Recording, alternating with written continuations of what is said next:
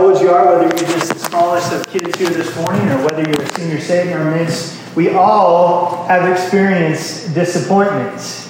Looking back, I can remember one particular moment in my sophomore year of high school. I wasn't particularly the smartest guy in my class. That may be a shock to some of you out there. Wasn't the brightest academic out there, but I was a A, B, and occasional C kind of guy. My sister, on the other hand, was a 4.0, straight A student, and I was kind of always academically living in my sister's shadow. But this particular moment, in my sophomore year, I had U.S. history was the subject, and I just happened to enjoy history, and I can remember actually applying myself in this one moment where we were going to have a test at the end of the week, and I can remember actually taking notes in class and listening to the lecture and preparing diligently for this test. And I can remember going home, bringing my textbook home to my house and studying it outside of class. I'm being a little sarcastic here. I wasn't that bad, but I actually was trying to do well on this test. And I'm having flashbacks of my mom and dad telling me, Eric, you would be a really good student if you just apply yourself.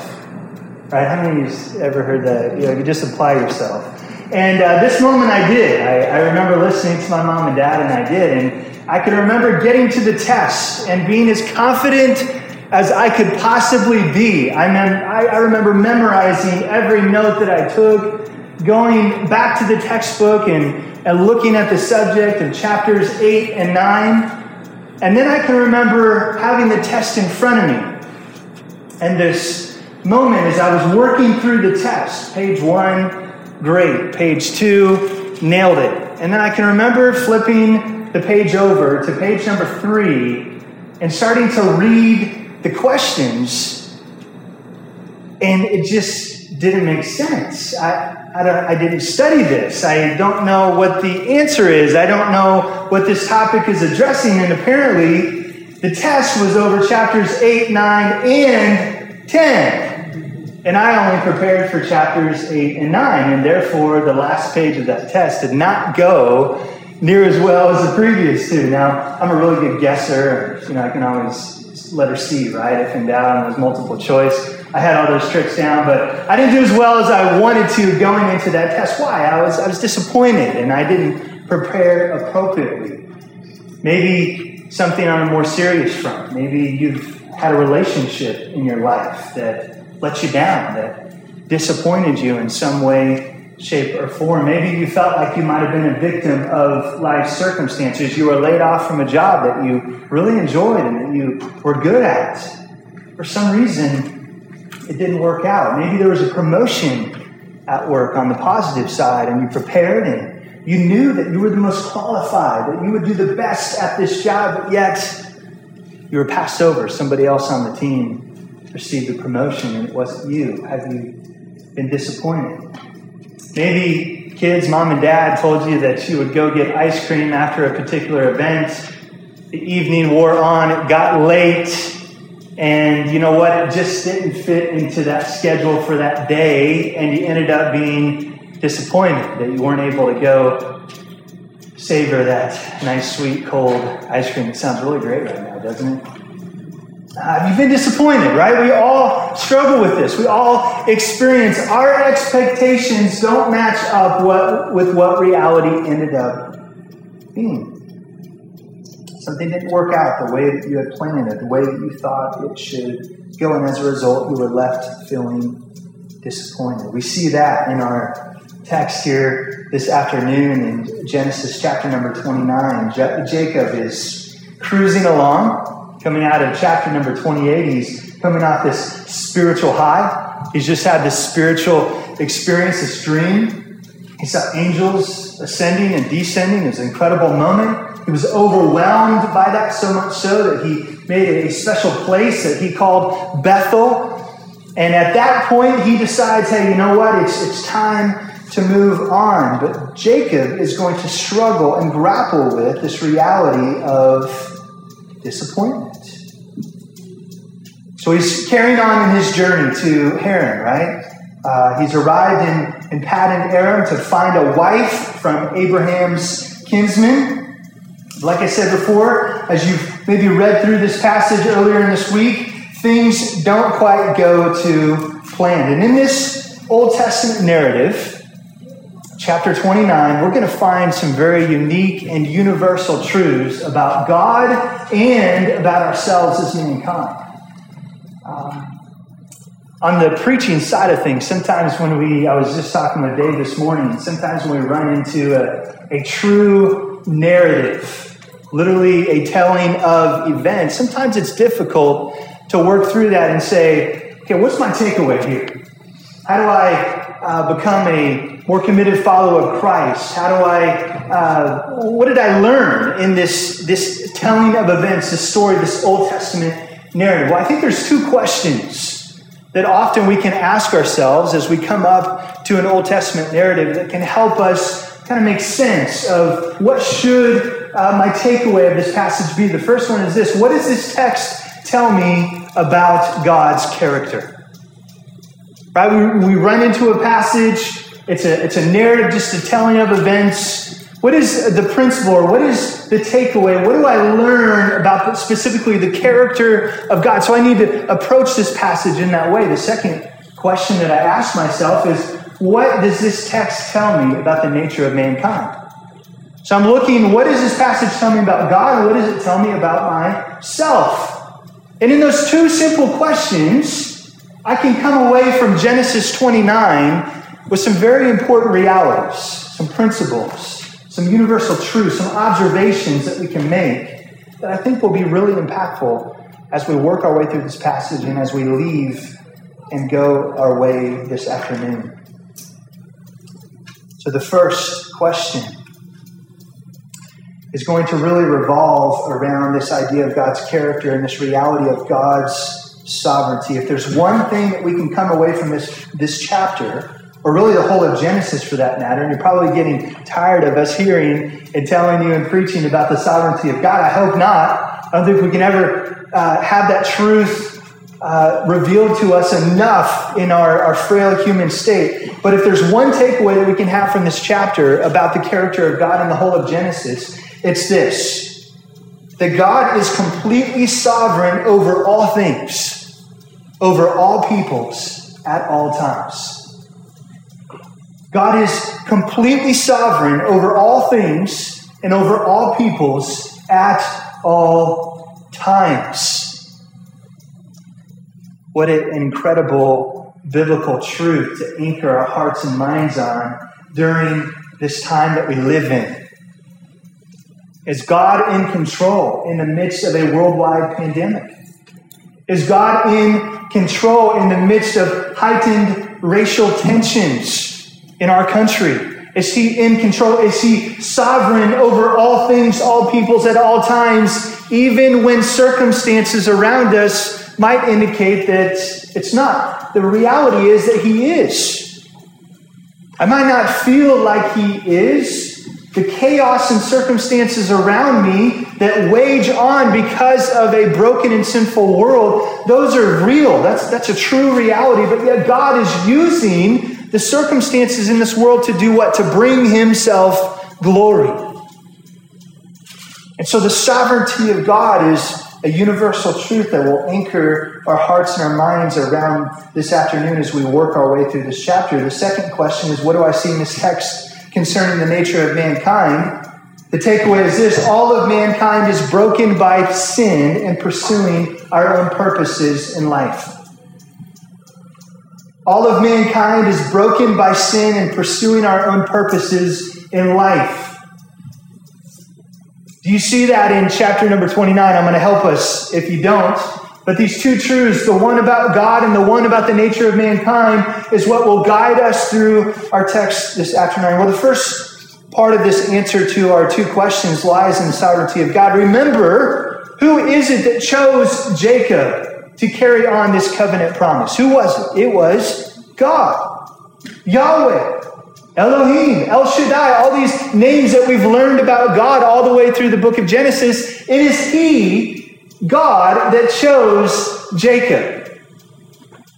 And we may think that God might have made a mistake as we read our way through this book and we see the life of Jacob, and as we think back on his father Isaac and we think back on his father Abraham, they all have had moments of what? Deep failure. Their sin nature has been exposed in very real and tangible ways. So this reality that all of mankind, including those that are in covenant promise and covenant relationship with God, are still broken by sin and many times pursuing our own way. But it is God in his sovereignty that has chosen Jacob as the child of the covenant promise. Even before he and Esau were even born, God foretold that it was Jacob that would be chosen. We see this all the way back in Genesis 25, verse number 23. Interesting enough, in the New Testament, the Apostle Paul would use this Old Testament narrative of Jacob and Esau to argue that God is sovereign and he alone has the right to choose or not to choose any one of us for salvation before we were even born. Paul will go on in the book of Romans to make his appeal for the reality of the sovereignty of God by way of the life of Jacob and Esau. Paul says in verse number 11 of chapter 9, though they were not yet born and had done nothing either good or bad, in order that God's purpose of election might continue. Not because of works, but because of him who calls. Verse 12, she was told, meaning Rebekah, the older will serve the younger. As it is written, Jacob I loved, but Esau I hated. What shall we say then? Is there injustice on God's part? Paul says, by no means. For he says to Moses, I will have mercy on whom I have mercy, and I will have compassion on whom I have compassion. So then it depends not on human will or exertion, but on God who has mercy. See, friends, the sovereignty of God is exercised by God for the sole purpose of maximizing his glory in this world. And as the only omniscient one, as we learned last week, he alone determines the best path to arrive at that destination. And friends, get this.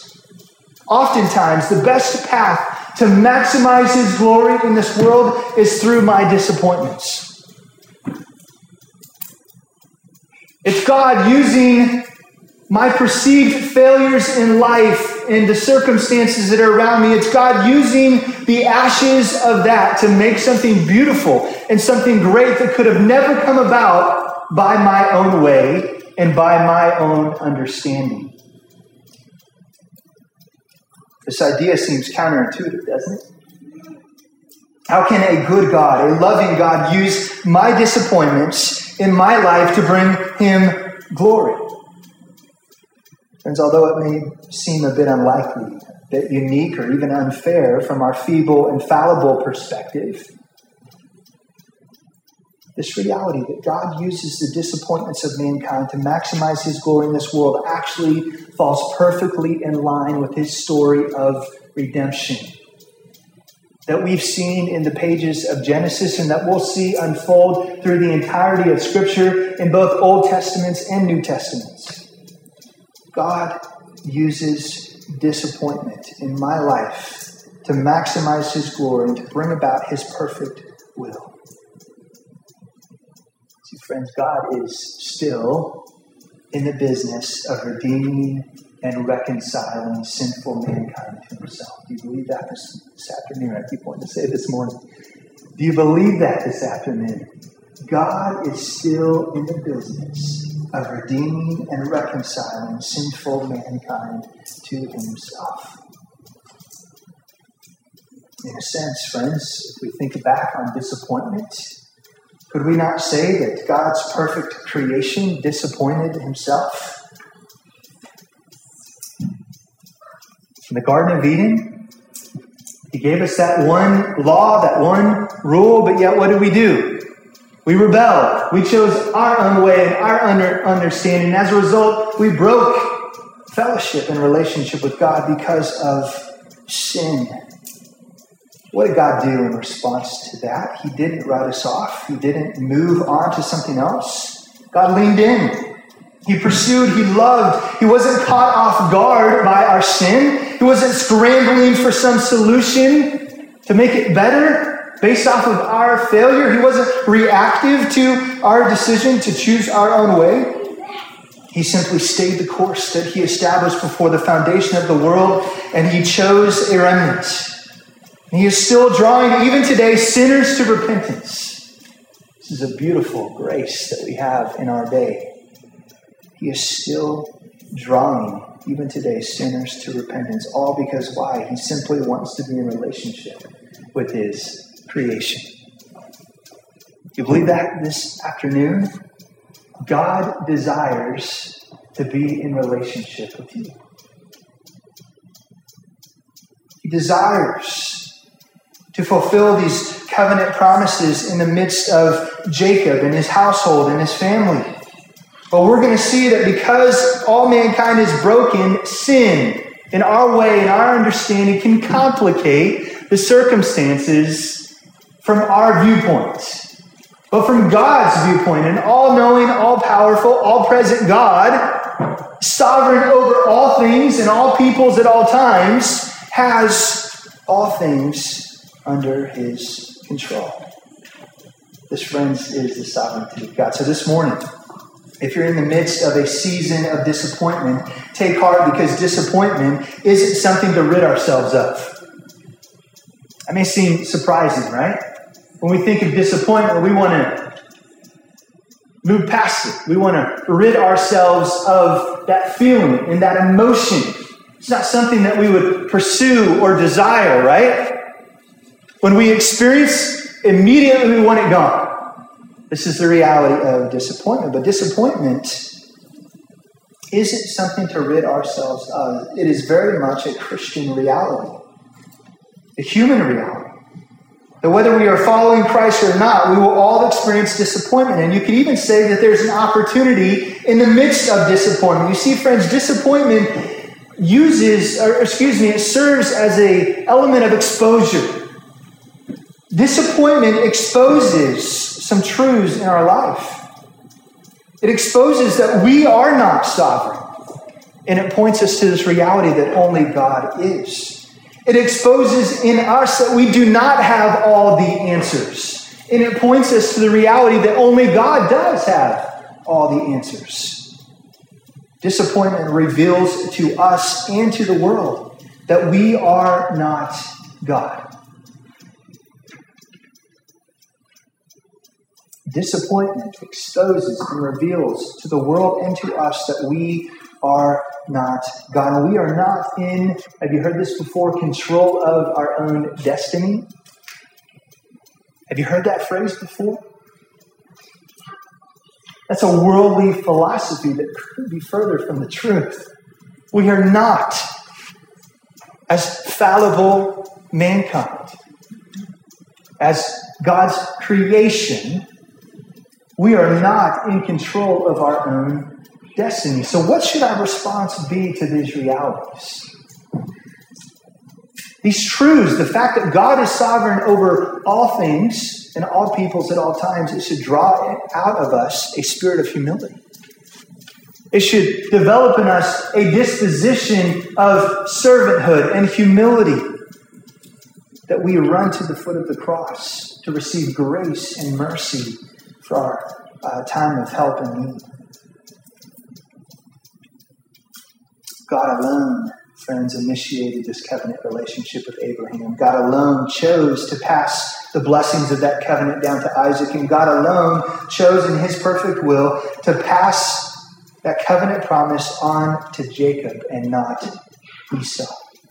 We've seen to this point that Jacob was anything but worthy of this covenant promise. But God, being rich in mercy. Right? Do we remember that out of Ephesians chapter number 2? But God being rich in mercy. Can we not see the beauty of our own story of redemption in these pages? Friends, God is a good God to choose any of us. Why? Because we are all broken by sin and pursuing our own way. But despite ourselves, He, meaning God, chose to be in relationship with us. This is an incredible reality. that we're going to see here in Genesis 29, that Jacob, despite himself, is still the benefactor of a covenant relationship with God. Despite his deceitfulness, despite his scheming, despite his taking advantage of others around him, God still chose him. God still pursues him. There's an element of exposure of the grace of God in his realities, friends.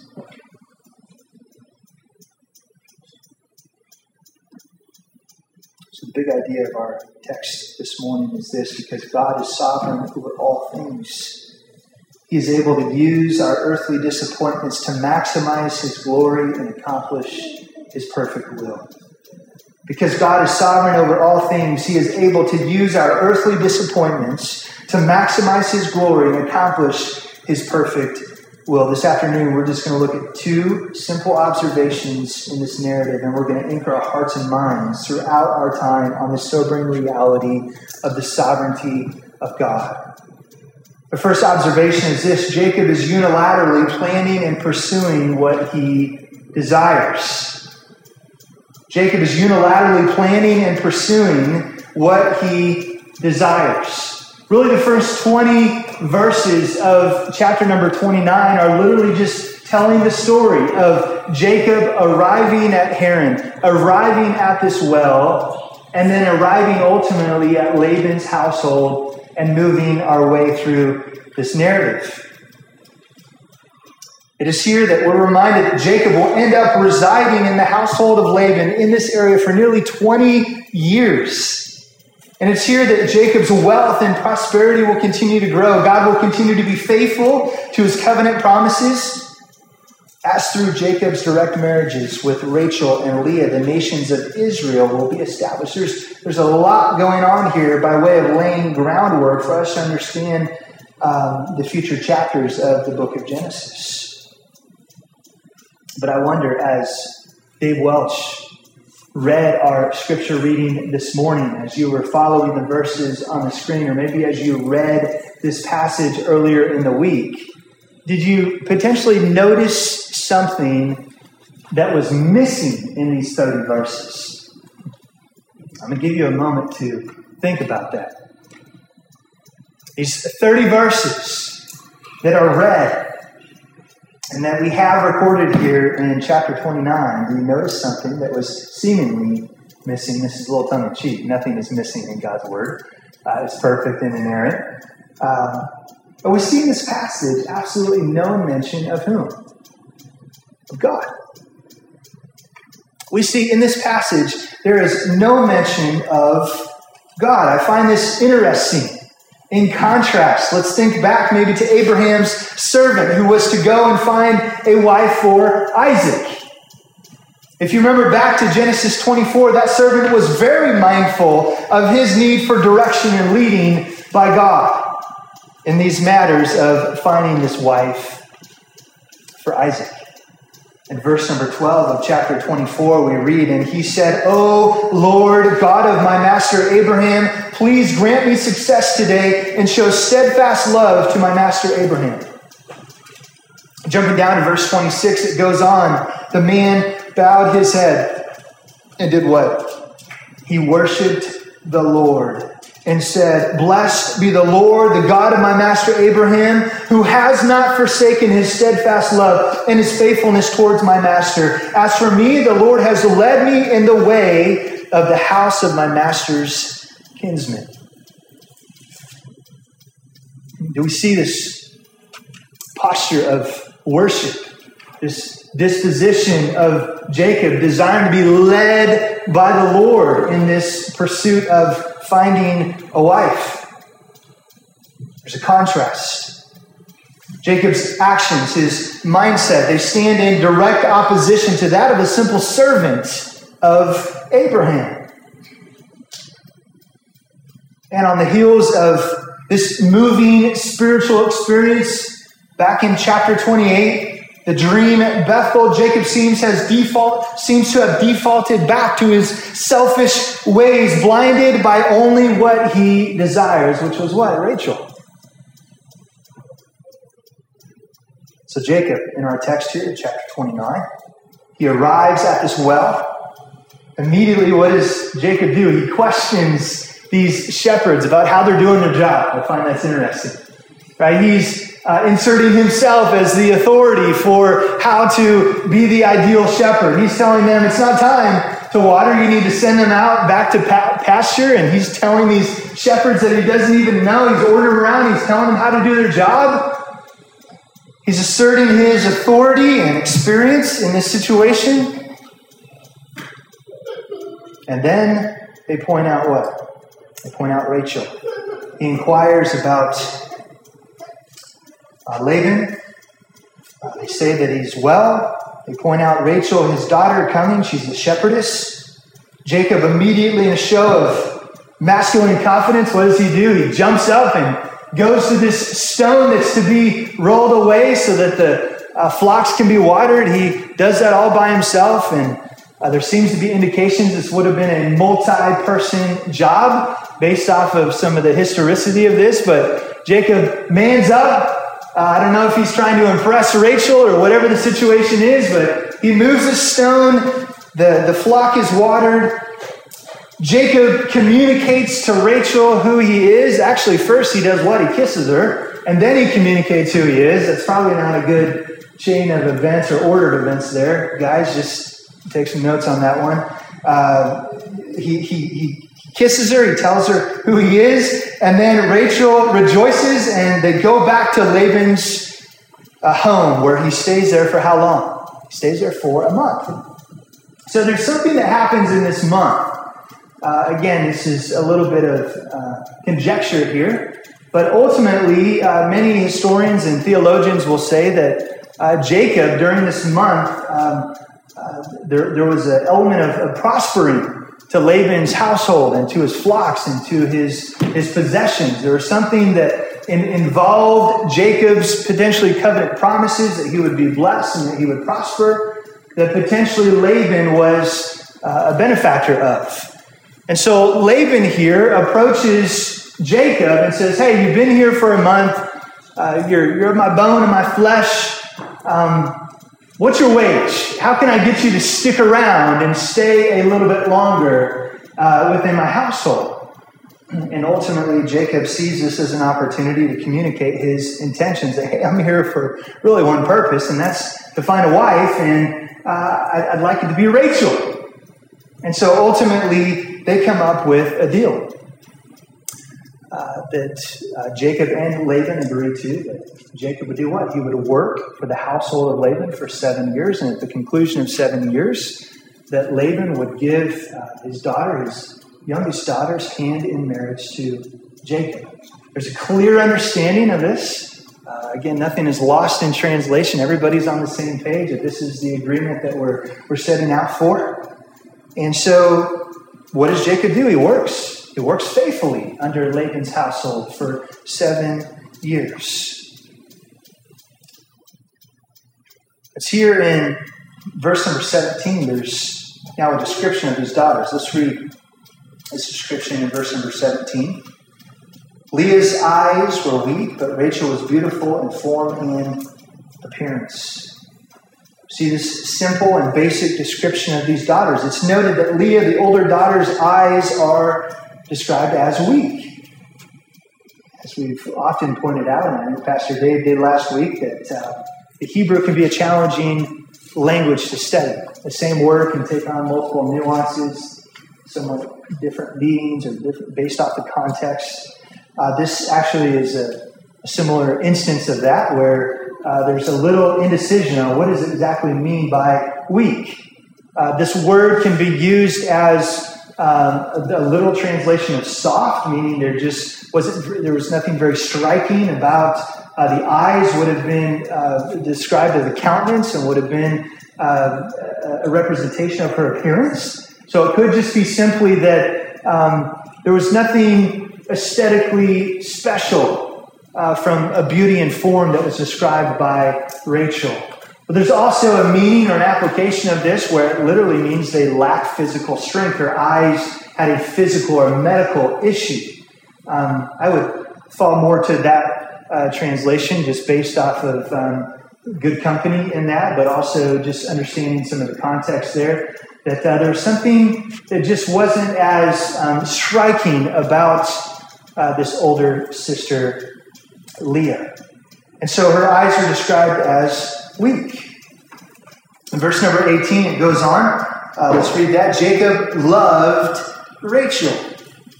And he said, I will serve you 7 years for your younger daughter, Rachel. This brings us through verse number 20. Then in verse 21, Jacob reminds Laban that his 7 years of service are up. It's over. And he's ready now to have the hand of Rachel in marriage. Let's pick up in verse number 21. And then Jacob said to Laban, give me my wife, that I may go into her, for my time is completed. So Laban gathered together all the people of the place and made a feast. But in the evening, he took his daughter Leah and brought her to Jacob, and he went in to her. Laban gave his female servant, Zilpah, and his daughter to his daughter Leah to be her servant. And in the morning, behold, it was Leah. And Jacob said to Laban, what is this you have done to me? Did I not serve with you for Rachel? Why then have you deceived me? Why then have you deceived me? So this first point or observation that we looked at this morning is that Jacob unilaterally planned and pursued what he desired. Apart from God's leading, apart from his direction, no prayer, no worship, no consultation with the Lord. Jacob is at Haran. He's pursuing his will. He's pursuing his purpose. And this brings us to our second observation. Jacob is intentionally deceived by Laban, delaying what he desires. Friends, there's a simple principle of sowing and reaping in Scripture. Our men's retreat a few years ago, we dove into these principles of sowing in detail. Jacob hasn't been of the utmost character throughout his dealings in previous chapters. Most commonly see this principle of sowing and reaping from Galatians chapter number 6, verse number 7. Says this, do not be deceived. God is not mocked. For whatever one sows, that will he also, what? Reap. Whatever a man sows, he will reap. I love how Paul tees up that simple, universal truth. He says, don't be deceived. God is not mocked. There's an element here that God uses our sowing and allowing us to reap what we have sown, to draw us closer to himself, and to reveal in us these two universal truths that we pointed out this afternoon, that God is sovereign over all things and all peoples at all times, and this second universal truth, that all of mankind is broken by sin and pursuing our own way. God uses this principle of sowing and reaping to bring these truths to reality. Has Jacob sown some seed of deception? Has Jacob sown some seed of taking advantage of others and then not getting in return what they expected? Has Jacob behaved in that manner? Absolutely. He's put some of that seed into the ground. And he's watered it multiple times. He's fostered that seed of deception. He's done his own thing in his own way, in his own timing. And guess what? It's time for a harvest in Jacob's life. It's time for a harvest in Jacob's life, and it's going to reveal to him, by God's grace, these two realities. God is sovereign, and that all mankind was broken by sin and pursuing our own way. Jacob, in this final section that we'll cover this afternoon, is outsmarted in his own game. Friends, Jacob, his father Isaac, and even going back to Abraham, have all sown seeds of deception at times in their interactions with others. Again, I think we would be doing this passage a disjustice without pointing out this reality that Jacob was out-Jacobed in our text. And as a result, there are consequences for our actions. It may not come tomorrow. It may not come next week. It may be years down the road before we reap the harvest that we have planted. But there's this universal truth that whatever we sow is what we will reap. Galatians 6 verse 8 says, "For the one who sows to his own flesh will from the flesh reap corruption, but the one who sows to the Spirit will from the Spirit reap eternal life." Verse 9, "And let us not grow weary of doing good, for in due season we will reap if we do not give up." The seeds of deceit have grown again, and now it's time to reap that harvest. Just so I'm careful to not be too much of a spoiler for future sermons, hopefully Dave and Andy can appreciate that. This conflict, the harvest that will come into Jacob's life, it will carry on for multiple chapters. There's going to be tension. There's going to be conflict. There's going to be all sorts of ungodliness in Jacob's home as a result of the seed that Jacob has sown. So carry into the marriages as Jacob's household becomes a dysfunctional one, to say the least. More to come in future sermons. So this is where our theme of disappointment really starts to take form. Remember, Jacob has really been able to avoid the consequences of his deception up until now. So let's pick up in verse number 22. Verse number 22, it says this: "So Laban gathered together all the people of the place and made a feast. But in the morning he took his daughter Leah and brought her to Jacob, and he went in to her." Look at the last phrase of verse number 25. Jacob asked a very simple question. "What is this you have done to me? Did I not serve with you for Rachel? Why then have you deceived me?" Jacob asked Laban a very direct question. Why have you deceived me? Now let's have a small moment of empathy for Jacob. He's grappling with some pretty severe disappointment right now. I mean, this man invested not 1 year, not 2 years, 7 years of his life working really for one purpose. And that was to be married to Rachel. And here on what was to be the night of their marriage, the next morning, he wakes up and realizes that this isn't Rachel. This is Leah. He is extremely devastated, disappointed. And so the question is a good question that he asked Laban, "Why have you deceived me?" But it's a question that is surrounding with irony, is it not? Jacob is asking someone else, "Why have you deceived me?"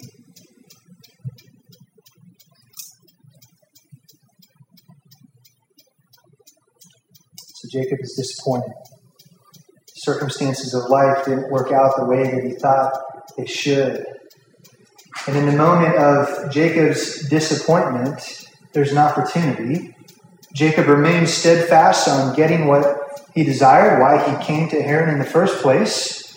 So what was Laban's response to Jacob's question? And we see more sinful nature come out in Laban, right? This reality of the sin nature of mankind is being exposed not just in Jacob, but also in Laban of a more recent note here. What was his response? And I find this pattern in my own responses when I'm caught in sin. What do we often do? We try to justify our sin. Try to justify our actions before the one that we've offended. Have you ever been exposed in your sin and you became defensive? Right? You ever been there before? You try to do like all these smoke and mirrors, and instead of actually that person looking at the harm and the hurt that we caused, we try to draw attention away from us and onto something else. Hopefully I'm not the only one that does that. I think that's a universal truth about the sin nature of mankind. But this is what Laban does. Do you see it there? What is his response? Laban said, "It is not so done in our country to give the younger before the firstborn." So instead of Laban just owning up to this reality that, hey, you know what, Jacob, I hoodwinked you. I pulled one over on you. I know you said Rachel, but I gave you Leah. I'm sorry, forgive me. Restore that relationship, make it right. He doesn't do that. He points the attention back to a cultural custom. It wasn't me. I wasn't the one in the wrong. It was something else. He justifies his actions. He shifts the blame away from himself as he pins the blame again on this cultural precedent. Laban is a tricky fellow, isn't he? He knows what he committed to, but he also sees an opportunity. He's an opportunistic businessman. He sees an opportunity to do what? To keep Jacob around just a little bit longer. His household has prospered. His flocks have grown. Would like that to continue. So Laban sees an opportunity here. Our section ends with Jacob completing an additional 7 years of service and Laban giving Rachel to Jacob. And we see this phrase that will certainly carry on in the coming chapters. We see this at the end of verse number 30. So Jacob went into Rachel also, and he loved Rachel more than Leah, and served Laban for another 7 years. Jacob loved Rachel more than Leah. This will cause much strife and challenging circumstances in the days ahead. And we have on our hands here an official mess. I mean, this is, again, you talk about the sin nature of mankind being exposed here. Jacob going rogue, doing his own thing, apart from the grace and the leading of God. We've got Laban deceiving Jacob, taking advantage of Jacob's covenant promise, keeping him within his household for a number of years just so that he could get something of his own gain. You see the brokenness and the effects of sin in this narrative. But can you also start to see that as messed up as these circumstances are, God is still in control. God will go on to use this dysfunctional home, and despite Jacob's love for Rachel, God will use Leah in a substantial way to bring about his perfect will. While Rachel struggles to get pregnant, Leah will give birth to 6 sons and a daughter. Half of the tribes of Israel, including the royal tribe of Judah and the priestly tribe of Levi, will call Leah as their mother. So that although Jacob loves Rachel more than Leah, God is using Leah to do what? To bring about his perfect will, and in his perfect way and in his perfect timing. Jacob isn't a lost cause. He's not just a rogue benefactor of the covenant promises passed down from generation to generation. Jacob won't remain in this scheming mindset, deceiving person after person. God will grow him. And in the latter stages of his life, he will finally recognize that God, the God that of Abraham and Isaac, that this God that was absent from his lips here in chapter 29, he was always working. That God was always there, always guiding. And we see as we fast forward to Genesis chapter number 48, verse 15, Jacob's testimony is this: the God before whom my fathers Abraham and Isaac walked, the God who has been my shepherd all my life long to this day. We see God's story of redemption using a broken, sinful mankind to bring about his perfect will. Friends, in the midst of disappointment, in the midst of uncertainty, and in the midst of the chaos of life, let's remember that because God is sovereign over all things, he is able to use our earthly disappointments to maximize his glory and accomplish his perfect will. Friends, I don't know what disappointment you're grappling with in your own life. But whether you can see it today or not, God desires to use our earthly disappointments. Guess what? He cares. Why does he care? Because he's our Father.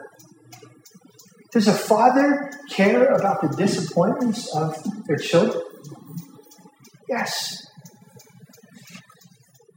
There's nothing that's more moving of my heart and my life than having one of my children maybe come up to me with tear-filled eyes, expressing to me some way that they've been disappointed or hurt.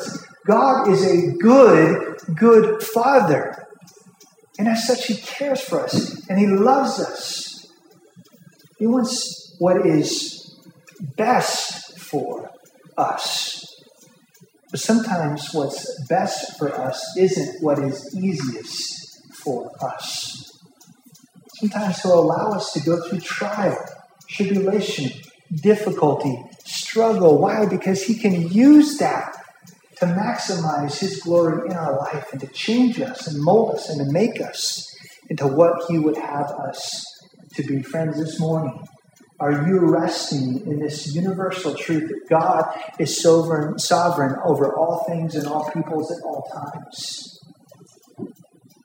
Have you defaulted to your own way, your own understanding? Are you following the headlines of your favorite news outlet more than you're running to the Word of God and clinging to his promises? That's the hope for all the world. What does the world see from our news feeds and our Twitter feed, our Facebook feed? They see us placing more hope in our government, more hope in legislation, or do they see us instead running to the foot of the cross and clinging to the gospel? The grace and mercy of our Lord and Savior Jesus Christ is our only hope for this uncertain times that we live in. Friends, have you seen God's sovereign plan and working through the disappointment of Jacob? I pray that you have. And I pray that if you're experiencing disappointment today, that you will take hope, that you will be encouraged and emboldened to remember that no matter where you think you are from disappointment, that God is working and he desires to use that in your life for his name. Let's close in a word of prayer this afternoon. Father, we thank you and praise you that you are God. I pray, Father, this afternoon that you would do a work that only you can do. That if we're struggling with disappointment, we've maybe even moved on to becoming bitter or cynical about our relationship with you because of ways that we feel like we may have been let down, where our expectations didn't match up with your will. Father, I pray that you would work in that individual's heart. And this afternoon, that they remember who you are, and that you love them, that you care for them, and that you are working out your will in and through that situation. Thank you in Jesus' name. Amen.